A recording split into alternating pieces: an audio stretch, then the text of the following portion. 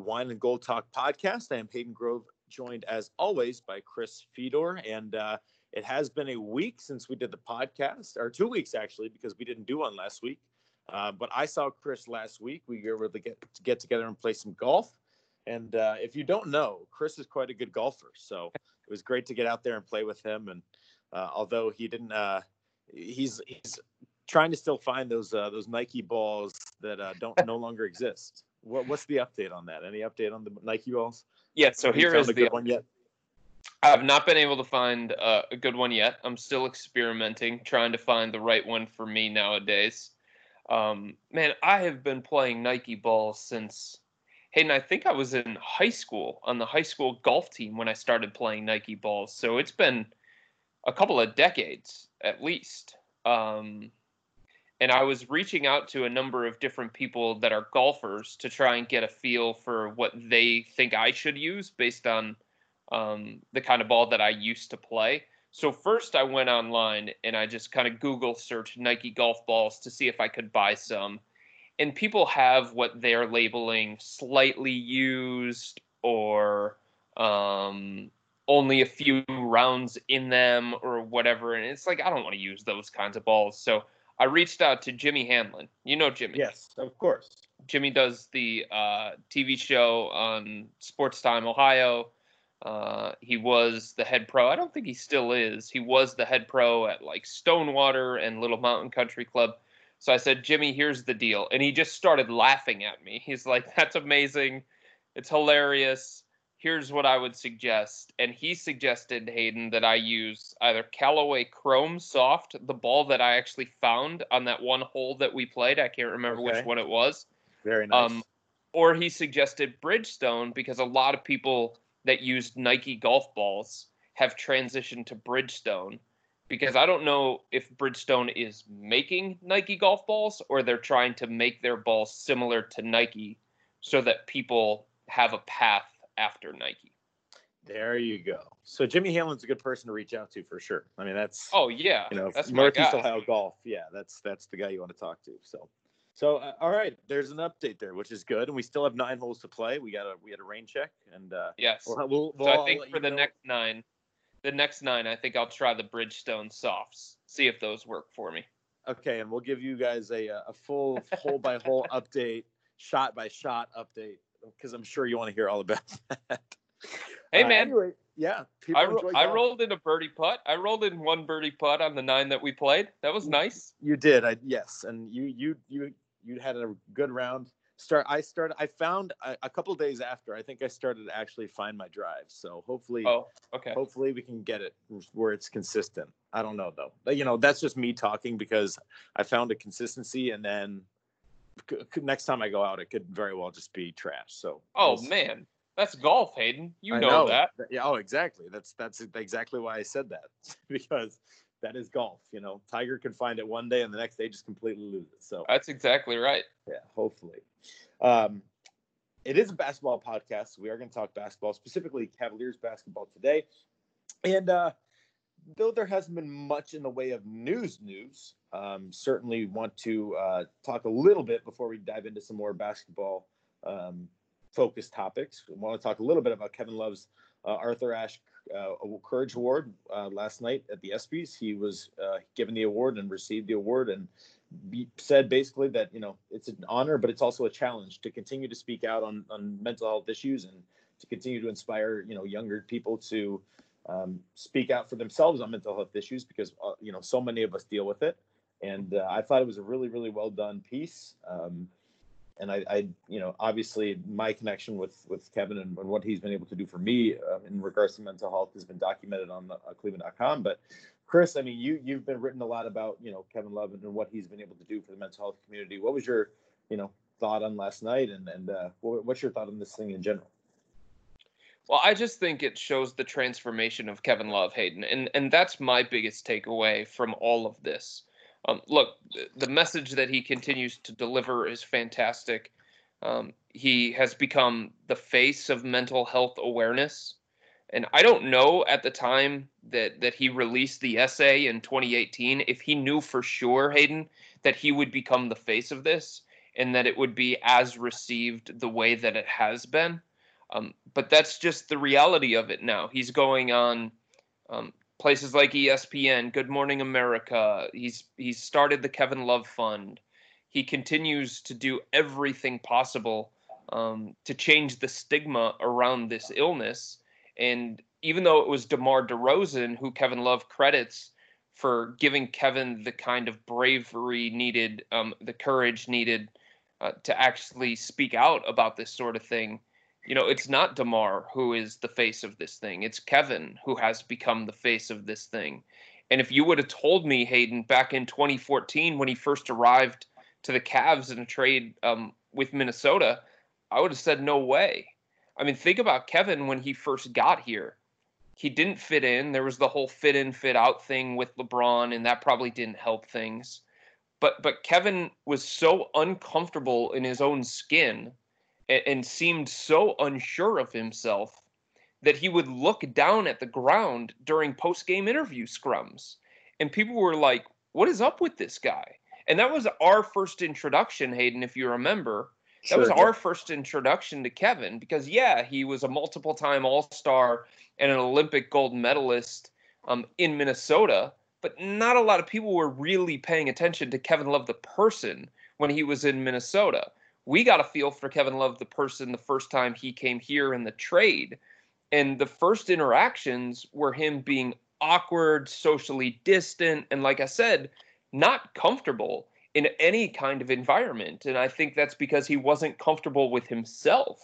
And to see the transformation to now, where he can joke, where he can be himself, where he doesn't care about outside perception, where he can be so courageous and so vulnerable to open up and dig down deep into his feelings and put it in an essay the way that he did in 2018, you just have to give him a lot of credit. That's what I think, because not everybody in a man's sport where so many people talk about you have to play through injuries, you have to be manly all the time, you can't show your feelings.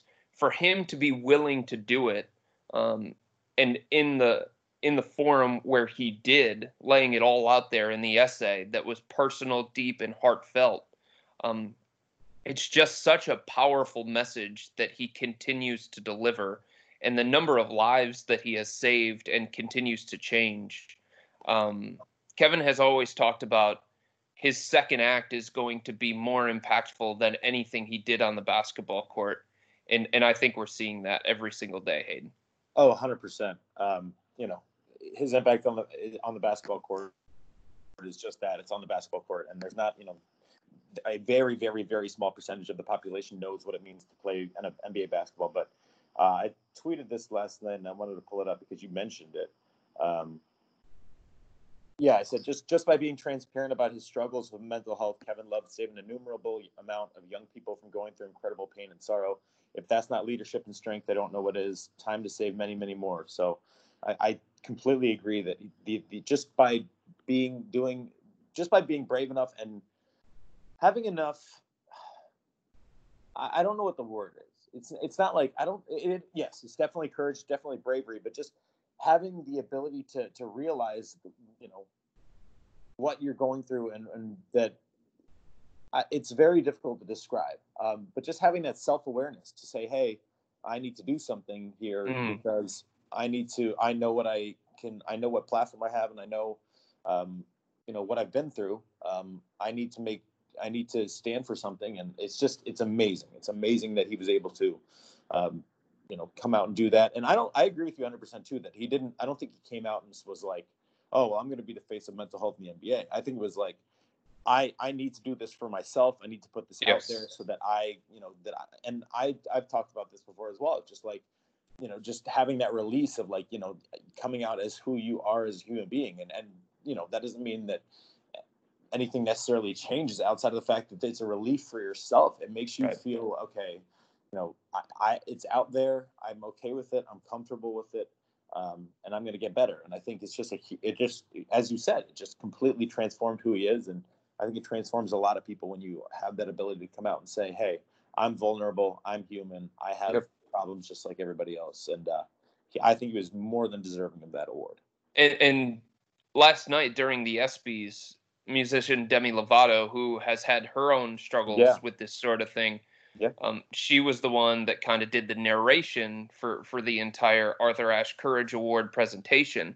And I think she said it best, Hayden, in terms of, like, Kevin always used basketball as his escape. He said it last night during his speech that this was something that he first felt in middle school, but he didn't know fully what it was. He didn't know what he was dealing with.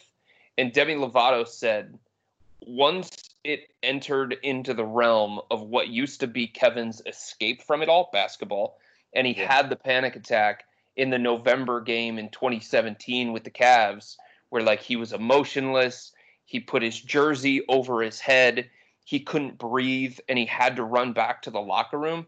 Like, once this illness invaded his quote-unquote safe place or his escape, like, that's when he really had to admit it, and that's when he had to dig down deep and look at himself in the mirror and say, yes, I'm going through something, but other people are going through something as well. So if I share my story and they can relate to it, and if I can just save one person, that's going to be enough. Or if I can just continue to raise awareness for this sort of thing, that's going to be enough. So I think that was very, very powerful, what Demi had to say, and that resonated with me. And I reached out to general manager Kobe Altman, and he texted this. He said, Kevin has displayed an incredible amount of courage and vulnerability over the past couple of years in revealing his battles with mental health. His overwhelming desire to seek help for not only himself but others like him sheds light on the true spirit of his character. The global impact felt through his personal journey and the continued work of his foundation makes all of us proud. And to witness up close the evolution of his achievements both on and off the court, I can't think of a better person at this time to receive such a prestigious honor. Yeah. I mean, that hits the nail on the head. And I think that's well said. I mean, I think when you talk about the Arthur Ashe Courage Award, this is the definition of it, with how much he has helped people around the country. Yeah, and continues to. And like I said, I think it's only the beginning. You know, this is something that is going to affect so many. And, you know, it hasn't even there are some that haven't been affected by it yet that will be. And, you know, it's going to go through so many different people. But I think, again, the fact that, you know, when people are feeling this way, you know, be it from, you know, young children or, you know, or even older adults, I mean, they know that there's a way out. They know that there's a way to overcome it. They know that, you know, they can find a way to get through this. And, you know, during this pandemic, you know, suicide rates in the country are up because mental health is it's already a big problem. And then you put on, you know, the added inability to go anywhere or really do anything or talk to anybody. And it just makes it that much more difficult for people. So we certainly have a long way to go. And I think the more you get the word out there and the more people that step up and the more people that admit that, you know, they also feel the same things that Kevin has felt and a lot of us have felt, the better off we're going to be for it. And, you know, whether he wanted to or not, he started a movement, and you're certainly going to be far more important than anything he does in the basketball court, as you said, for sure. All right. Well, Kevin, congratulations to him for a well-received honor for sure. You've written a lot about that on cleveland.com/Cavs, and you guys should all check out Chris's work on cleveland.com/Cavs. But also you've been, you know, working on some other things throughout the weeks here the week that I was gone. And one of those things specifically was, and I'm reading the headline here, Darius Garland was the NBA's worst player. Just think about that for a second. That's a sentence that was written by you. I mean, and that's what we're going to talk about. I mean, okay, so the question behind it is, should he get a pass for a horrible rookie season? So, if you haven't read the article yet, go check it out. It's on cleveland.com/Cavs. But also, Chris, I mean, just when you wrote that sentence, did anything cross your mind? Like, wow, I just wrote that this guy was a top 10 pick and ended up being the NBA's worst player last year. Like, how does that bode for his future and the future of the Cavaliers? Well, it was surprising when I started to dig into the numbers, Hayden, Yeah. because I guess when you're in it, you don't really recognize it. I think a lot of people understood that Darius had some struggles in his rookie season. Um, and there are natural growing pains that go with being a rookie in the NBA, and then on top of that, being a rookie point guard in the NBA. Then on top of that, being 19 years old when you start your NBA career, having played just 4 full seasons in college. So there were a lot of things that he had to overcome from the very beginning. There were a lot of things, Hayden, that worked against him. And then on top of that, he was thrown into a backcourt with Collin Sexton, and it was an awkward fit that was bad. So you throw that all in the mix, and you do have the recipe for this kind of thing. But he was last in win shares. He was last in the NBA in value over replacement player. He was last in ESPN's real plus minus, which estimates a player's on-court impact on team performance. It measures it in net point differential per 100 offensive and defensive possessions, sure, but it also takes into account like all those other things that I talked about, like those ancillary factors, including his teammates, opponents, other things like that. So I was like, whoa, like the Cavs were a better team when Darius was on the bench. And that was surprising to me. So I think when I did the research on it, it just surprised me the level in which the numbers pointed to just how much of a net negative he was for the team in his rookie season.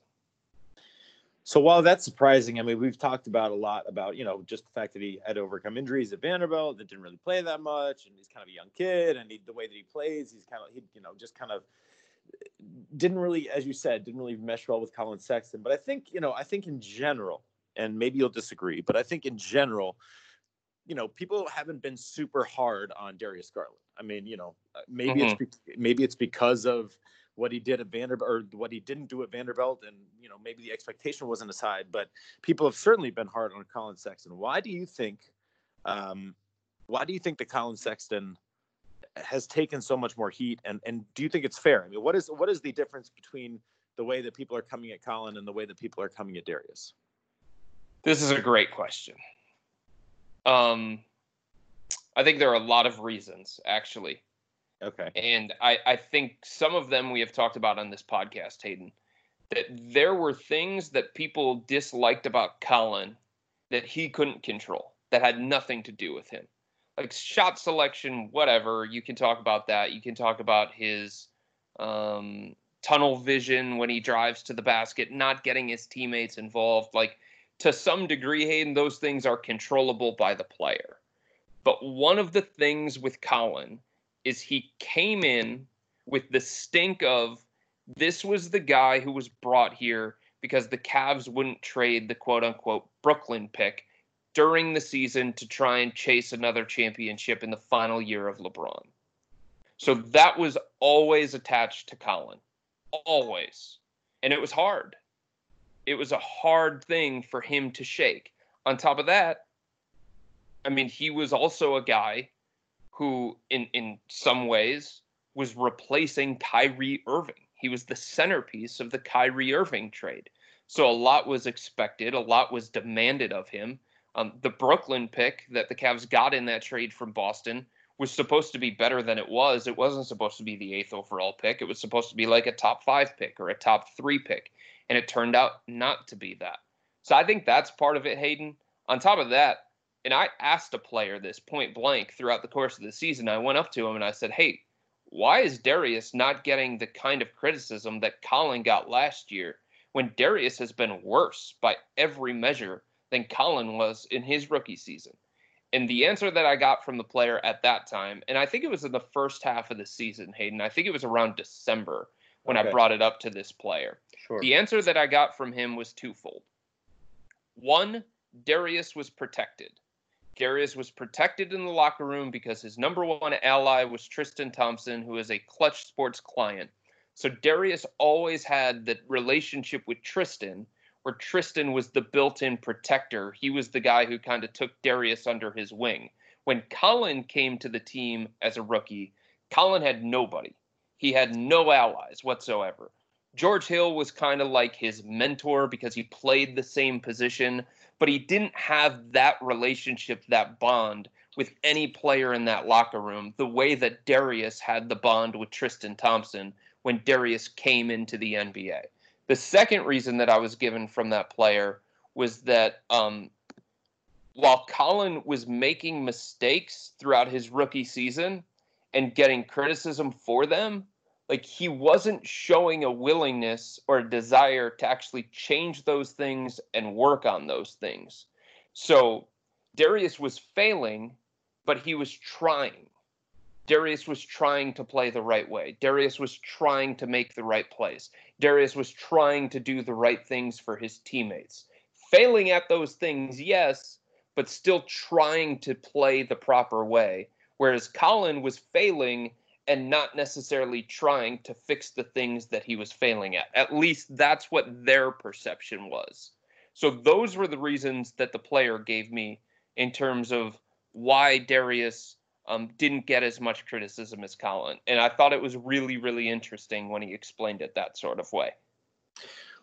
Well, yeah, that's definitely interesting because, you know, from what we hear about Collin and what we see from Collin is that he works really hard. I mean, you know, Kevin Love said on the conference call I think it was last week or the week before, you know, he's never seen a player work as hard to get better as Collin Sexton. I mean, I don't think he meant, you know, I'm sure he wasn't necessarily referring to a guy like LeBron or something like that. But the point being that Collin Sexton works his tail off. So I guess my question is, so if Collin works his tail off, and works so hard at improving, I mean, is it just something where this is kind of new that this is happening with Collin, or is this something that has just kind of evolved? You mean in terms of his work?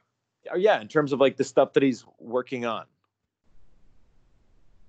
I mean, to some degree, like he's always been this guy who's always going to work really, really hard, but at the same time, he can be stubborn.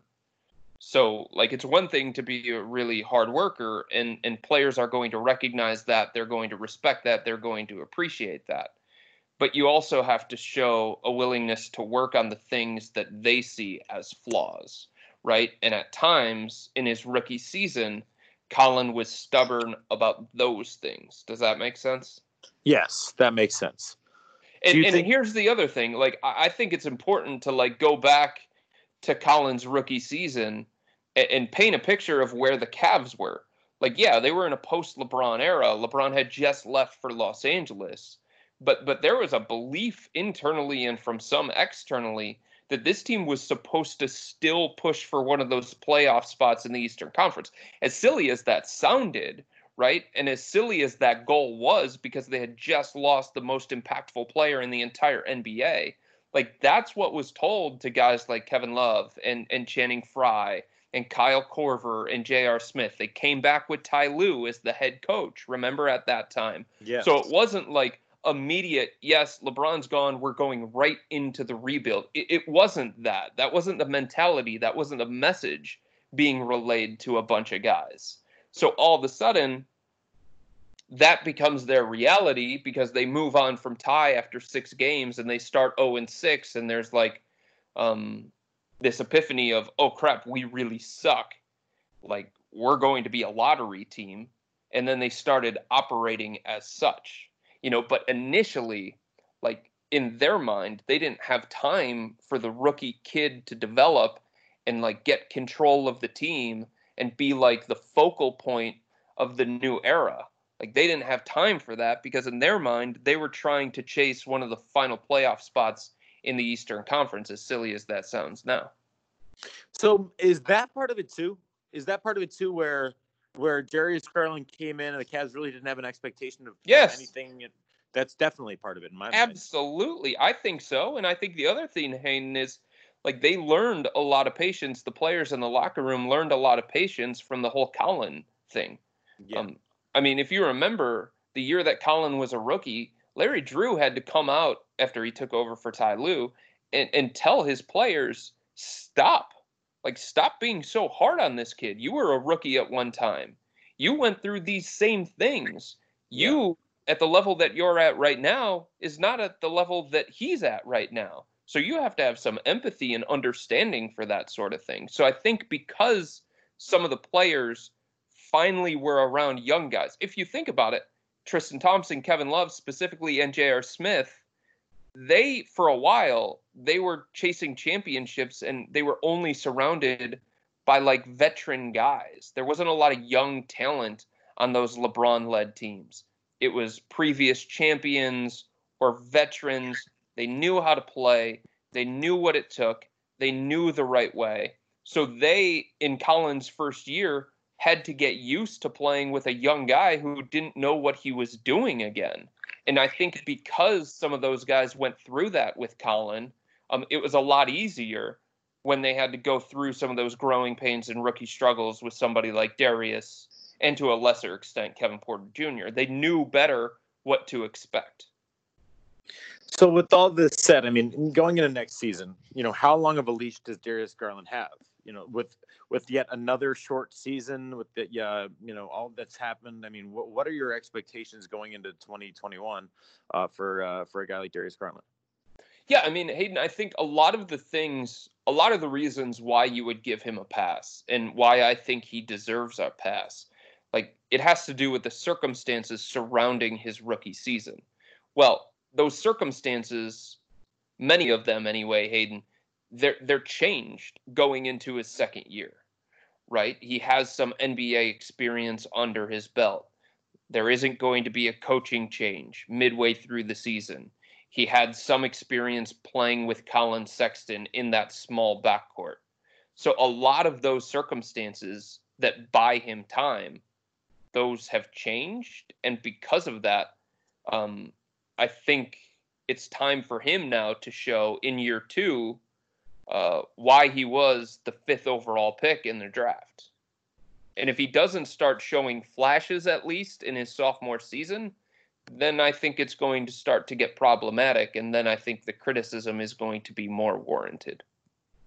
Yeah, I mean, we certainly don't know what's going to happen with the NBA. We're hoping that things are kind of going to get back to normal as soon as possible. But certainly that'll be one thing to look out for is how Darius goes into his second season. And it would be his first full season, right? Because this doesn't really count as a full season, does it? Right. And it's his first full off season since high school of where he can work on his game and he doesn't have to rehab an injury. He's not coming off a season-ending knee injury at this point in time. He's able to work on his craft. He's able to develop his game. Last off season, it was basically getting himself back into game shape, shaking the rust off, and getting himself healthy again. It wasn't adding to his game or working on his game. This offseason is going to give him the opportunity to, one, get bigger, get stronger, maybe get faster, but also sharpen his actual on-court game. And I think next year we might have a more clear picture of who Darius Garland is in the NBA and who maybe he can be in the future. We talked a little bit last week about, we were talking about all these guys, Collin Sexton, Darius Garland, Kevin Porter Jr., and, Darius Garland should, by all accounts, be back next year. But going into next season, there are some names that we certainly discussed. And one of those names is Tristan Thompson, who you said was kind of Darius Garland's protector in the locker room. And I think, obviously, if Tristan Thompson isn't there next year, that might even be, do you think that would affect Darius in any way to not have Tristan in that locker room if he ends up going anywhere next season? Yeah, I think so, for sure. Because relationships are so big in the NBA, and locker rooms oftentimes, Hayden, they're cliquey. You know that. You've been in enough of them. Even during the LeBron era, there were cliques. There was the whole triangle with Richard Jefferson, Channing Frye, Kevin Love. There was the LeBron clan. When Dwayne Wade came in, he kind of disrupted the whole locker room dynamic because he moved in on the LeBron territory and J.R. Smith kind of got lost in the shuffle. So there's always those kinds of things in a locker room. And having Tristan Thompson here, I think is very good for Darius's development. It's somebody he trusts. It's somebody he can lean on. It's somebody who has won a championship. So taking that out of the mix, I think would impact Darius in a negative way. It's not to say that all of a sudden he would crumble and that he doesn't have any allies or anything like that in that locker room. Other guys will be there to step up and help him and teach him the right way. But there's a unique relationship built in with Tristan and Darius because of their previous connection through the same agency. I mean, I certainly agree with everything you're saying, and I think that's partly the reason why they are not. It might. Do you think? I'll ask you. Do you think that it's part of the reason that the Cavaliers, would want to bring Tristan back and would work to bring Tristan back because of Darius Garland and what that could do for him? No, I don't think it's. Yeah. So I don't think, Hayden, it's Darius specific, right? But I think obviously it's not. Yeah. But I think it's Tristan's leadership and the value that he brings behind the scenes. That's absolutely something that the Cavs have to think about here, because they're talking about building a culture, right? They're trying to put a family in place and turn this organization into a family. And when you're talking about the things that you want from a player off the court, the professionalism, the work ethic, the leadership, the experience, like that points to Tristan Thompson. If you're talking about culture pieces, he is definitely one of those. So I think the Cavs have to factor that in when they talk about what they're going to offer him this offseason and how much they work to bring him back this offseason. Look, they talk about those kinds of things, Hayden, when it comes to Kevin Love. That's part of how they define Kevin Love's value for this group.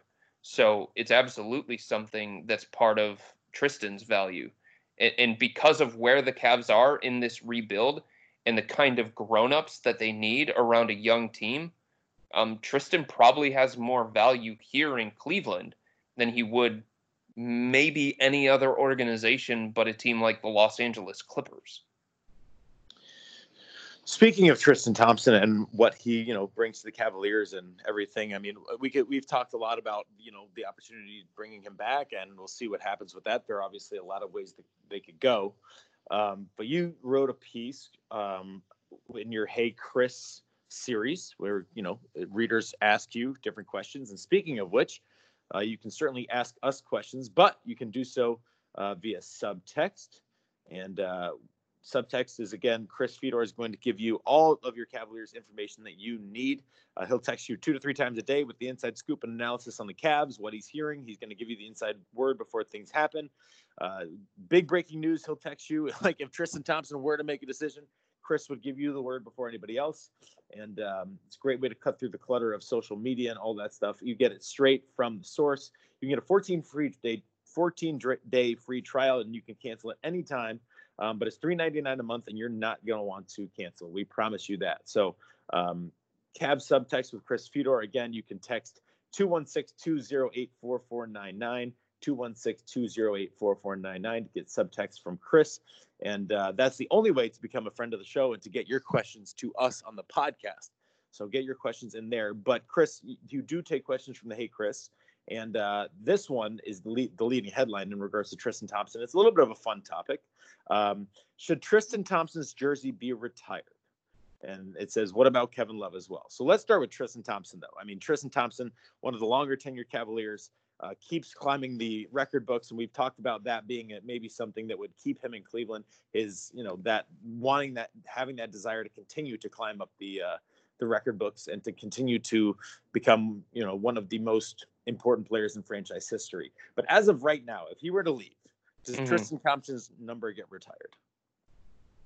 So my initial reaction to that is no, when I first had this question thrown my way, Hayden. And then I started doing the research on it, and then I started talking to more people around the organization about it, and I started giving it more thought myself, and I think the answer is yes. I think he does deserve it. I think when you consider some of the names that are already up there, Tristan is as impactful, if not more impactful. Think about Larry Nance Sr. Think about Nate Thurmond. Nate Thurmond's best basketball came elsewhere. It wasn't here with the Cleveland Cavaliers. Larry Nance Sr. was very, very good. He did a lot defensively, but Tristan Thompson was just as impactful. So I think yes. And I think he played during the time that was the most successful run in franchise history. He spent 9 years in Cleveland. He helped them win a championship. If they didn't have Tristan, they don't win the championship against the Golden State Warriors. So I think when you combine those things on top of where he ranks on the all-time lists already, he's top 5 in rebounds, defensive rebounds, offensive rebounds. He would have been top 5 at the end of this season if not for the coronavirus shutdown. He was about 3 away, I want to say, from passing Jim Jones for the 5th spot on that list. So I think when you factor all of those things in, it points to a guy who over the last decade, the decade in which he was a Cav, he was one of the most important players. He also has something that no other player in the Raptors has, and that's a championship ring. Yes, I think that's right. I think that certainly plays into it as well. I mean, I think for sure, and that doesn't mean, Hayden, that doesn't mean that all of a sudden you're going to put every member of that championship team up there, right? You're not putting Channing Frye up there. You're not putting Delly up there. You're not putting J.R. Smith up there.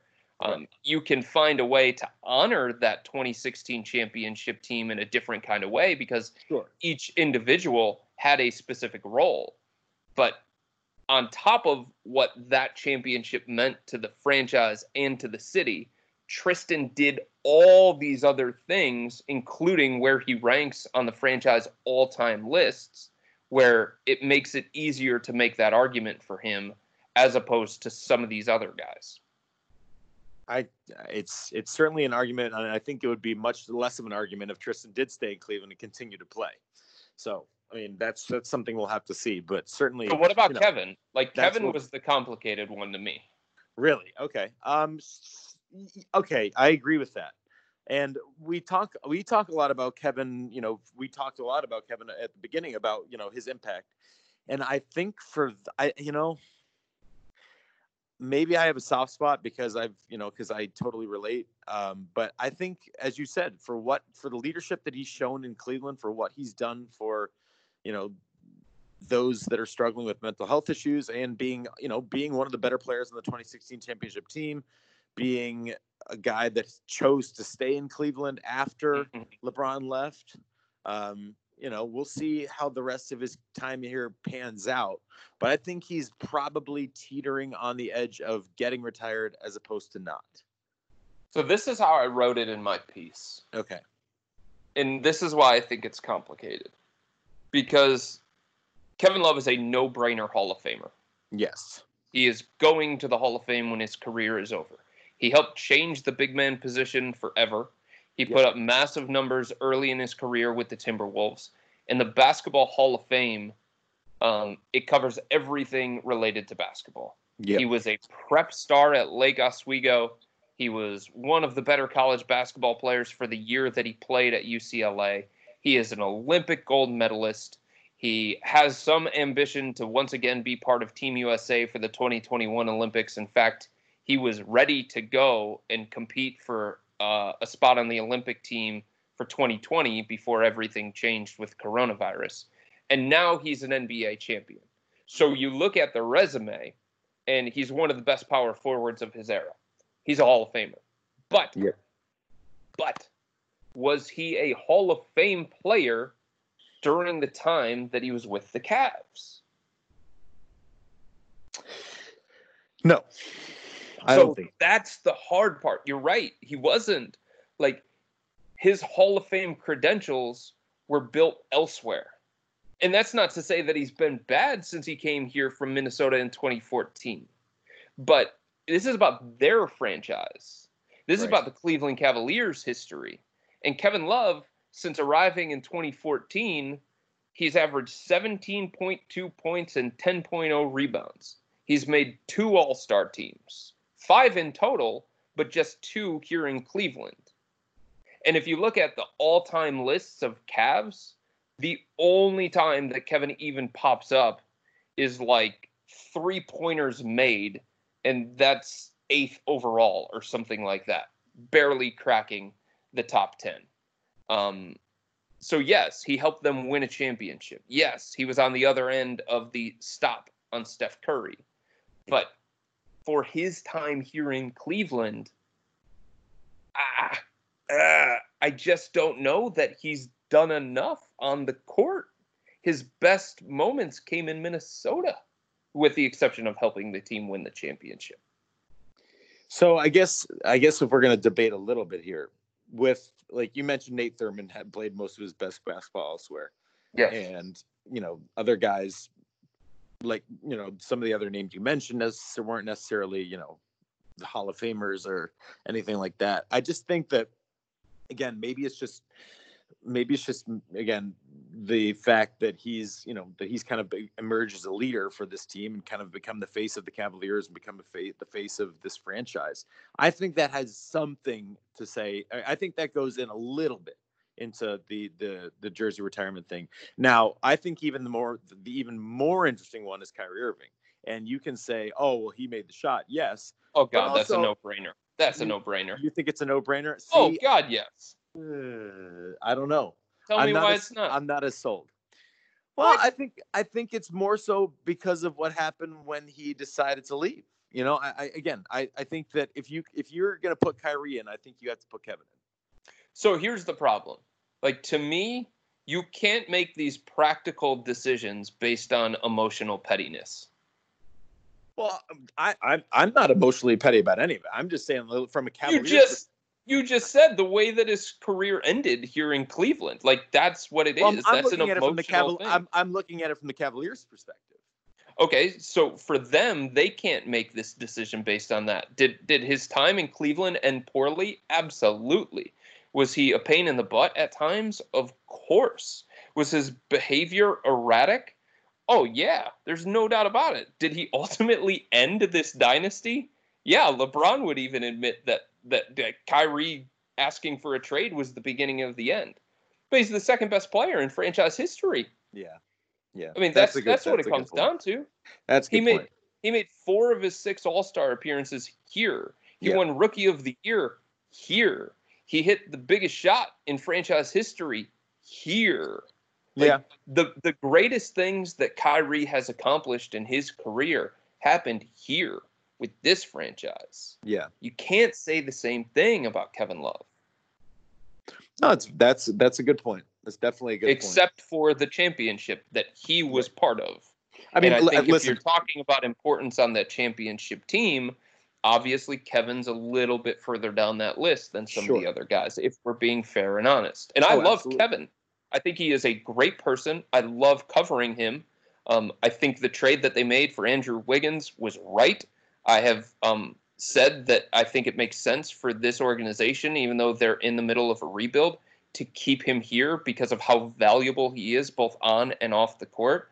But when you start talking about hanging numbers, like, you do have to get a little bit more strict with your parameters, I think. Okay, so yeah, I mean, listen, I am certainly not arguing that Kyrie Irving is not the second best player in the franchise history, and that's a great point and why you probably kind of have to put him in the rafters. But I guess my point is I guess certain teams have different criteria for what for the numbers they're retiring. Like, some teams are really strict about it. Some teams have a ton of retired numbers. Some teams have, the Indians have 4 or 5 statues. The Cavs have none. I mean, it's just every team is different. And I think that, it depends on what obviously the Cavaliers are going to look at Kyrie and they're going to say, oh, well, obviously second best player in franchise history. No doubt he earned it on the court. But if fans are still not on his side or whatever, don't like the way things ended, would they be trying to push this? Oh, well, we want to honor Kyrie and we want Kyrie to come back. And I don't know. Again, I don't know how. I know the relationship was rocky at times, as you mentioned, and it's certainly rocky with the fans. And I don't know what the franchise would think about. Okay, well, it was a great, he's an amazing player. He did some great things on the court. But the way the things ended, the way the fans feel, I mean, are they going to really try to push the envelope? And maybe they do it. Maybe they do it where they just, they honor Kevin and Kyrie at the same time, or they do, something like that. I don't know, just to kind of lessen the, some of the blowback. But I think that certainly it's going to be interesting to see when and if that, when that time comes, it's going to come. But it's going to be very interesting to see how they go about doing it. Because I agree, he is the second best player in the franchise history, made ultimately the greatest shot in franchise history, and was certainly, with the Cavaliers during some pretty bad times and helped them to get better even without LeBron. But again, it's just from a feel good standpoint. You want your numbered jersey retirements to feel good, right? So I think it might be a little tougher for Kyrie as of now than it would be for some others. Well, here's the other thing, and I just thought about this right now. Kyrie Irving wears number 2. Collin Sexton wears number 2. Yeah. And Collin Sexton very well could. People might scoff at this. Collin Sexton very well could be the next max player for this franchise. Think about that. Yeah. And he wears that same number so that may one day go. Can you retire a number twice? See, these are debates. These are things that I don't think the Cavaliers want to think about right now. No, they're not. But when you draft a guy 8th overall like Collin Sexton and he starts and you let him wear number 2 right after Kyrie Irving. Exactly right. Who made the biggest shot in franchise history and is the second best player in franchise history. I mean, see, that's again. I think you think it's a no-brainer. I think it's little less than that. I think it's just kind of like there are reasons to be skeptical. I would eviscerate this organization with a column if they went against that. Okay, and that's fair. I think that's fair. It would be one of the most ridiculous things that I've heard since Cavs fans decided to call themselves the Dallas Cavaliers. That's true. That's a good point. Or the Oklahoma City Thunder. Oh, boy. Yeah, that was not good either. But let me tell you what. It's a fun debate. It is a fun debate. It's something that, and I think history will play out and we'll see how it goes. But it is a fun debate, especially, I tend to think Tristan Thompson deserves it. I mean, I think, just the fact that he's played so much, he's been a fan favorite. He's up there on all the leaderboards. I mean, he's never been anything but a solid guy, in the community. I mean, I think he deserves it in that way. I mean, look, if he comes back for one more year, let's say the market is really chilly this offseason. Yeah. He wants to retest free agency in 2021 when things kind of settled down after COVID. So if he signs a 1-year contract and just comes back, like a mutually beneficial one, he has a chance to become the all-time leading offensive rebounder, passing Zydrunas Ilgauskas. Yeah. He has a chance to be top 3, I want to say, in blocked shots. Like, come on. Yeah. If you're going to be that high on some of those lists, those are pretty important categories. And that's what Tristan was known for. And I don't think it would be fair to hold it against him that he wasn't the greatest, most prolific scorer, because that's just not who he was, right? What his role on this team was for basically the last decade was rebound, block shots, defensive anchor, now leader, screen setter, and all those different kinds of things. And if we can recognize that Larry Nance Sr. excelled at some of those same things and put him in the rafters because he was so great in that particular role, then I think we can have enough recognition of Tristan Thompson the same kind of way. I love it. All right, Chris, I got to run. But okay, bye. Unfortunately, with other people on furlough, with the jobs change, things change. So I'm heading out to we were talking. This is actually something I do want to bring up because I think it's a good, a really important topic, and we talked about it earlier.